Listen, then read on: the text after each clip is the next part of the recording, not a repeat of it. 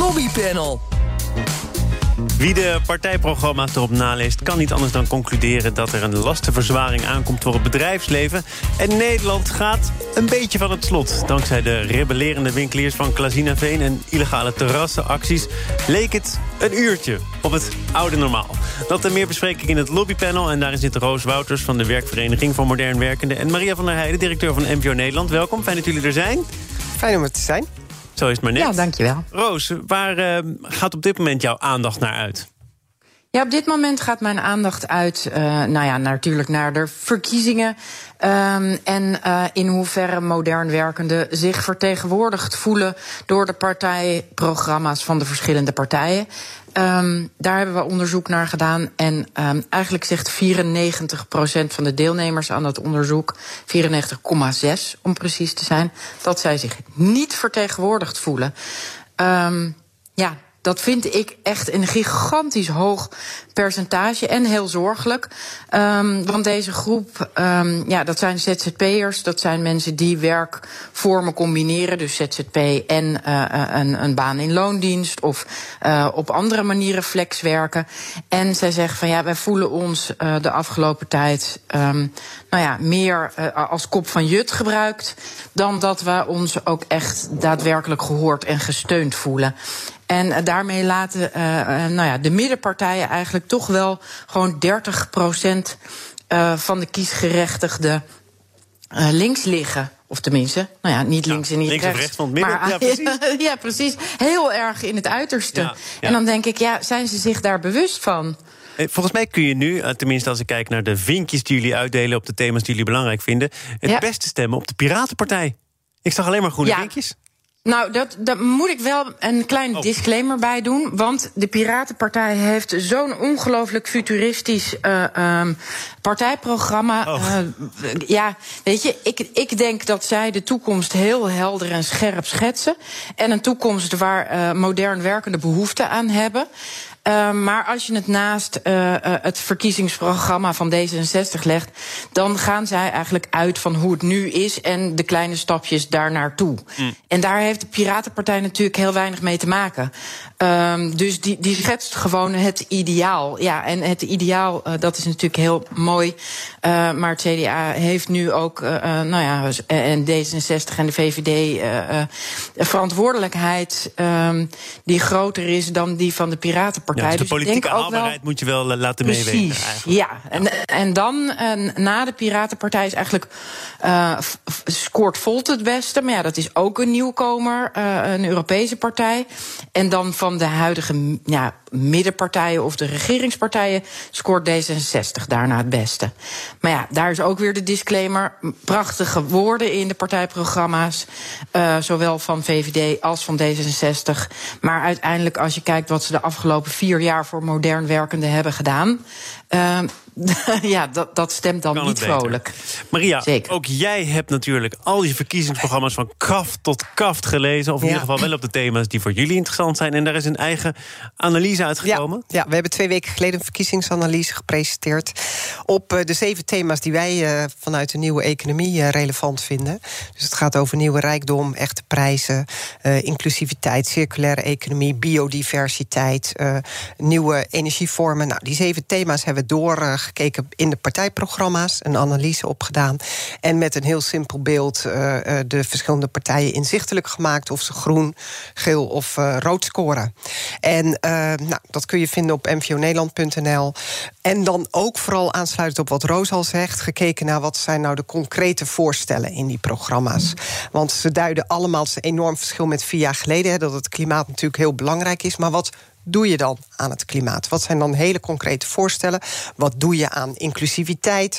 Wat doe je aan circulair ondernemen? Dus echt gekeken welke acties komen terug in die programma's. En dat is heel interessant. En dan komen wij tot een analyse. Is geen stemadvies, maar ga vooral even kijken als je dit soort thema's belangrijk vindt vanuit de NEX, de nieuwe economie-index. Jullie haast je erbij te zeggen dat het geen stemadvies is, maar er komt toch een soort ranglijstje uit, of niet? Ja.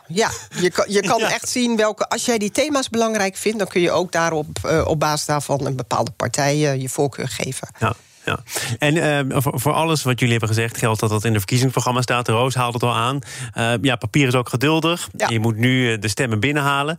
Wat is het, denk jij, waard, Maria? We komen zo meteen nog op de doorrekeningen. Dat geeft al iets aan. Maar er zijn ook termen die voorbij komen. Ik heb zelf ook het geluk dat ik al die verkiezingsprogramma's moet lezen.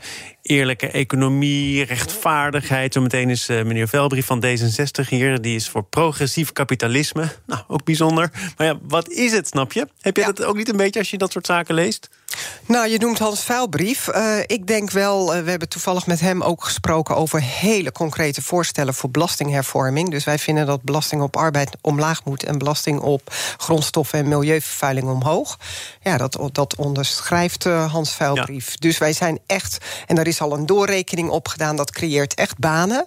Dus als je kijkt naar dit soort analyses, iedereen komt met een iets andere analyse, maar per saldo vinden we echt dat het belastingssysteem echt anders moet. En passend bij de tijd van nu. Ja. En dat betekent echt, als je met minder belasting op arbeid kun je gewoon meer banen creëren. In de zorg, in het onderwijs, in bedrijfsleven. Heeft iedereen baat bij. Laten we het over dat bedrijfsleven hebben. Want die doorrekeningen die zijn gepresenteerd afgelopen maandag. Dat is voor politieke partijen een spannend moment. Want wat kost het? Wie gaat het betalen? Ben ik zo meteen in de campagne de banenkampioen of juist niet?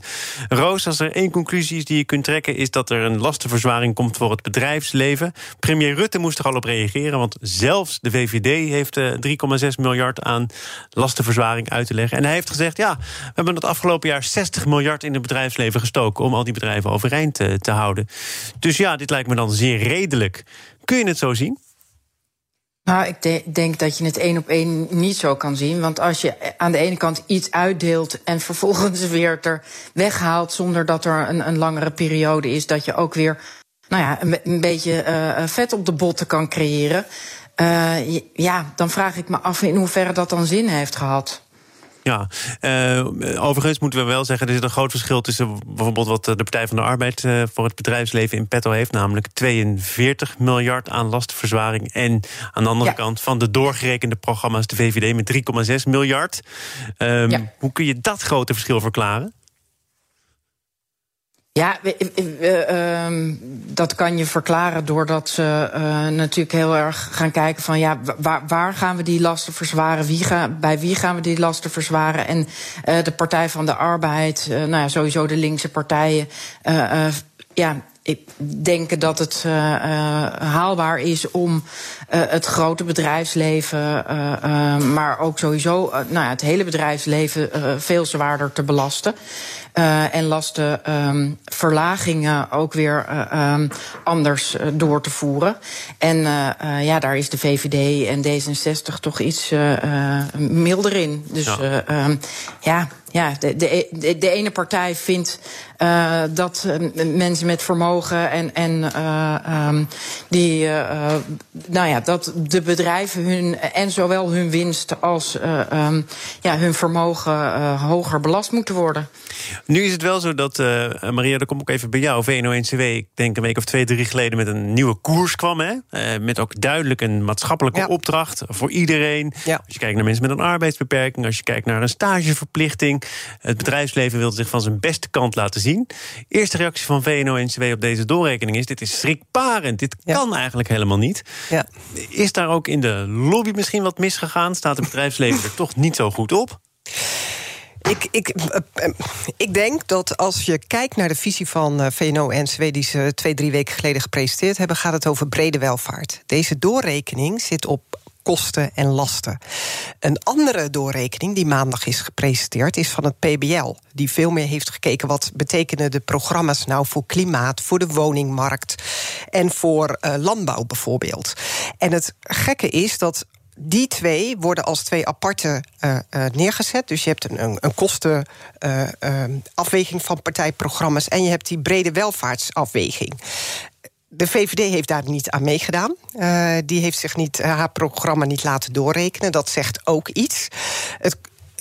het feit dat we daar op verschillende manieren naar kijken en het op een verschillende manier meten, dat is eigenlijk al wel, vind ik, de situatie waar we als economie in zitten. We zijn bezig met een transitie naar een klimaatneutrale, circulaire economie. Daar zijn we nog niet. En we gaan vanuit de oude paradigma's analyses doorrekenen. En je kunt toch ook zeggen van, er wordt dus sinds kort, want dat is het is nog maar een jonge traditie, wel gekeken naar andere factoren die dan nu door het Planbureau voor de Leefomgeving in beeld worden gebracht. Ja. Dus dat kun je ook zeggen, dat is winst. Nee, dat vind ik een enorme winst. Maar het feit dat er dus 2 verschillende onderzoeken gedaan worden, waar partijen ook nog voor kunnen kiezen of ze meedoen of niet, ja, dat geeft maar een deel van het verhaal dus weer. Dat is even mijn punt. En als VNO-NCW dus nu heel fel reageert van, die lastenverzwaring, willen we dat wel als bedrijfsleven? Ik vind het bedrijfsleven een hele grote containergroep. Dus dan heb je de grote bedrijven. Kijk, dat daar wat meer lasten gaan vallen, vind ik terecht. We hebben nog steeds enorm veel subsidie in bijvoorbeeld de fossiele industrie. Dus we kunnen ook de duurzame ondernemers wat meer de wind in de rug geven en daar wat minder lasten laten komen. Dus ik denk, per saldo gaan de lasten omhoog. En dat heeft eigenlijk te maken met vind ik, links en rechts. Dat is niet alleen maar rechts. Maar links en rechts zegt nu, laten we gewoon op vermogen en op winst meer belasting heffen. En dat ten dienste laten komen van het collectief, dus onderwijs en zorg. Want dat hebben we met elkaar nodig. We zitten toch allemaal met elkaar in hetzelfde systeem. Dat zien we wel met corona. En dat betekent dat bedrijven ook evenredig gaan betalen. En ik denk dat het MKB, en dan met name het duurzame MKB, komt misschien wel uiteindelijk met minder lasten krijgen ze te maken. Als je ook echt zegt van, we gaan zorgen dat we bijvoorbeeld die belasting op arbeid verlagen. We gaan even naar het MKB in Klazinaveen. BNR Nieuwsradio. Thomas van Zijl. Denk ik voor het eerst en waarschijnlijk ook voor het laatst dat ik dit zo in dit programma heb gezegd. Maar Klazinaveen deed ertoe de afgelopen dagen. Ik ben benieuwd wat het lobbypanel daarvan vindt. Roos Wouters van de Werkvereniging en Maria van der Heijden van NVO Nederland. Ja, want het was, laten we zeggen, opmerkelijk. De ondernemersvereniging van Klazinaveen was het brutaalste jongetje van de klas. De Drentse winkelstraat was een klein uurtje open gisteren. Illegaal. Roos, is dat een goede actie geweest? Ik vond het een hele leuke actie, moet ik zeggen. Vond ook wel heel terecht dat ze gewoon gauw weer dicht gingen. Maar om even een mooi noodsignaal te geven van, ja jongens, dit kan zo niet langer. Er zijn ook nog andere dingen om rekening mee te houden. Kijk, hadden ze dit veel eerder gedaan, dan had ik gedacht, een beetje te vroeg. Maar nu als je ziet hoe hoog de nood inmiddels is, hoe het water deze mensen allemaal aan de lippen staat, dan vind ik het een hele mooie actie. Ook vooral omdat ze zich van zich hebben laten horen. Ze hebben de aandacht gekregen tot in Den Haag en nu hier op de radio. En tegelijkertijd hebben ze gewoon ook weer op tijd de dingen gesloten om niet echt verder te gaan dan burgerlijk ongehoorzaam te zijn. Wat gaat dit nu op de langere termijn betekenen? Want Klazinaveen was er zijn andere wat grotere steden geweest waar de terrassen werden geopend. Overigens maar door een enkele horeca-ondernemer. Wat is nou de reikwijdte van deze burgerlijke ongehoorzaamheid, Roos? Ja, dat valt nog maar te bezien. Maar uiteindelijk denk ik dat ze gewoon het weer op de agenda zetten. Jongens, het kan zo niet langer. En ik vind wel echt dat ze een goed punt hebben. Dus die discussie, die barst nog een keer los. Dat ik denk, ik woon hier aan het Vondelpark in Amsterdam. Als dan 10.000 mensen hier komen omdat ze ook een statement maken, denk ik. Niet iedereen even bewust, maar het is mooi weer, we willen naar buiten. Ja, dan kan ik me voorstellen, ik laat mijn hond regelmatig uit. En dan zie ik inderdaad inmiddels het park zo vol stromen dat ik denk, het is veiliger als jullie de terrassen opengooien op een bepaalde manier. Want de eigenaren van die terrassen zullen veel secuurder handhaven op die 1,5 meter afstand dan dat de mensen zelf dat in het park doen. En er rijden heel veel vaak autootjes langs, maar weet je, hoeveel trekken mensen zich daarvan aan? En bovendien, wanneer gaan mensen zichzelf handhaven, zou ik maar zeggen. Ja.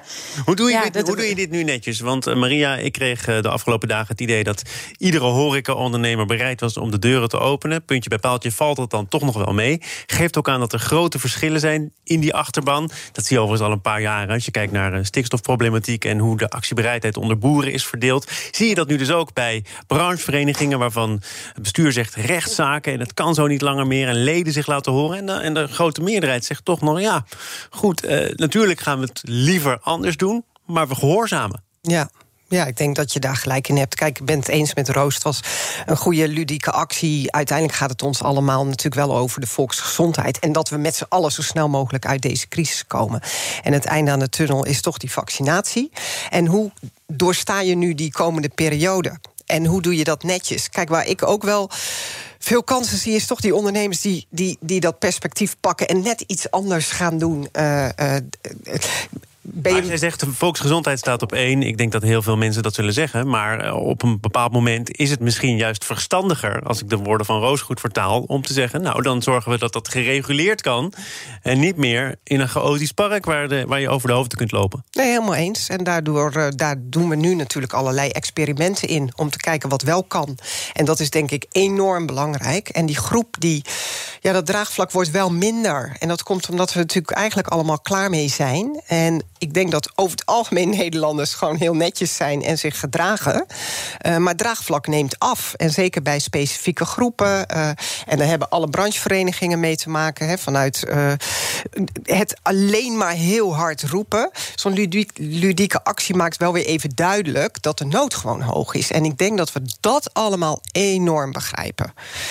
Die pijn is gewoon groot bij heel veel ondernemers. Naar een bedrijf waar de nood ook hoog is, tot slot, namelijk de NS. Daar hebben ze een dramatisch jaar achter de rug. Bleek vorige week ook bij de presentatie van de jaarcijfers.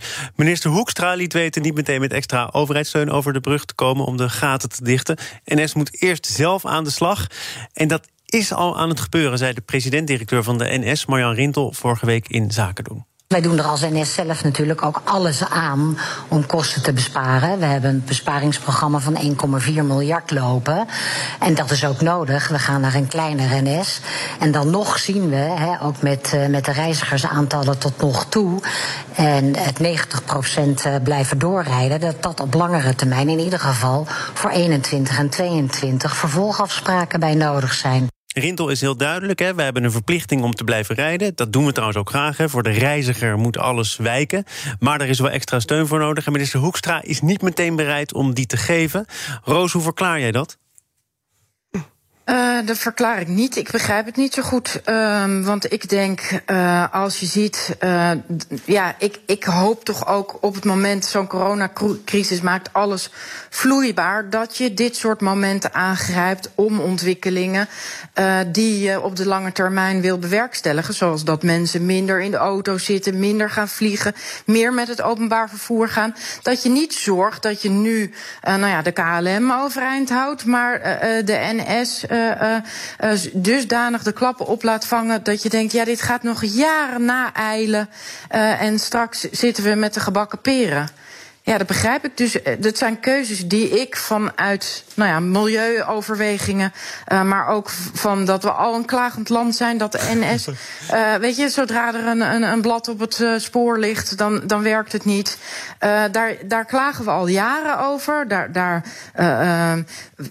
Daar vinden we wat van. En nu dat de crisis zich voltrekt, zeggen we op de een of andere manier, de KLM is voor en na hebben we die over gehoord, maar de NS moet het eerst zelf maar oplossen. Ik moet er wel bij zeggen, voor de context, de NS heeft vorig jaar ook wel veel steun gehad. Die beschikbaarheidsvergoeding, dat was goed voor bijna 1 miljard. Ja. Maar in totaal gaat het over een bedrag van 2,3 miljard steun van de overheid voor de Nederlandse tak, voor de Britse tak.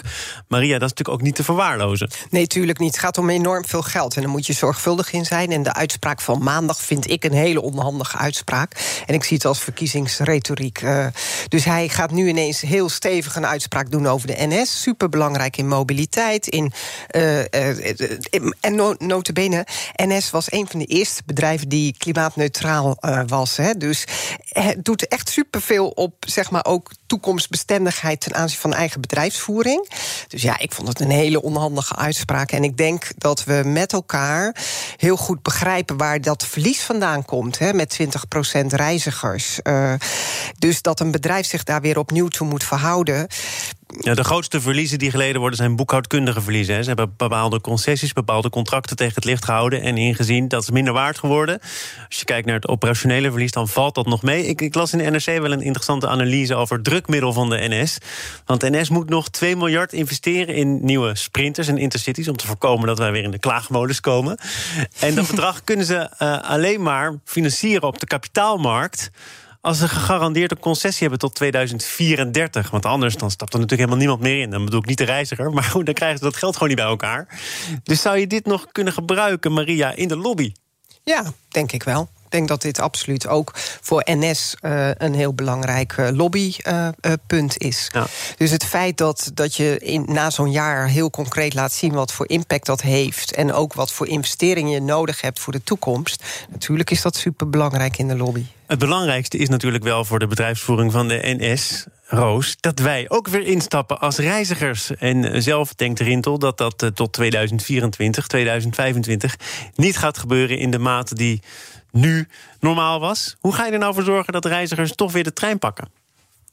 Nou ja, door te zorgen dat het heel goed georganiseerd is. En ik vond het de afgelopen tijd nogal duur. Dat wordt waarschijnlijk alleen nog maar duurder. En mensen voelen zich toch veiliger, meestal in hun eigen auto. Je moet heel erg goed kunnen garanderen dat mensen daar elkaar niet besmetten.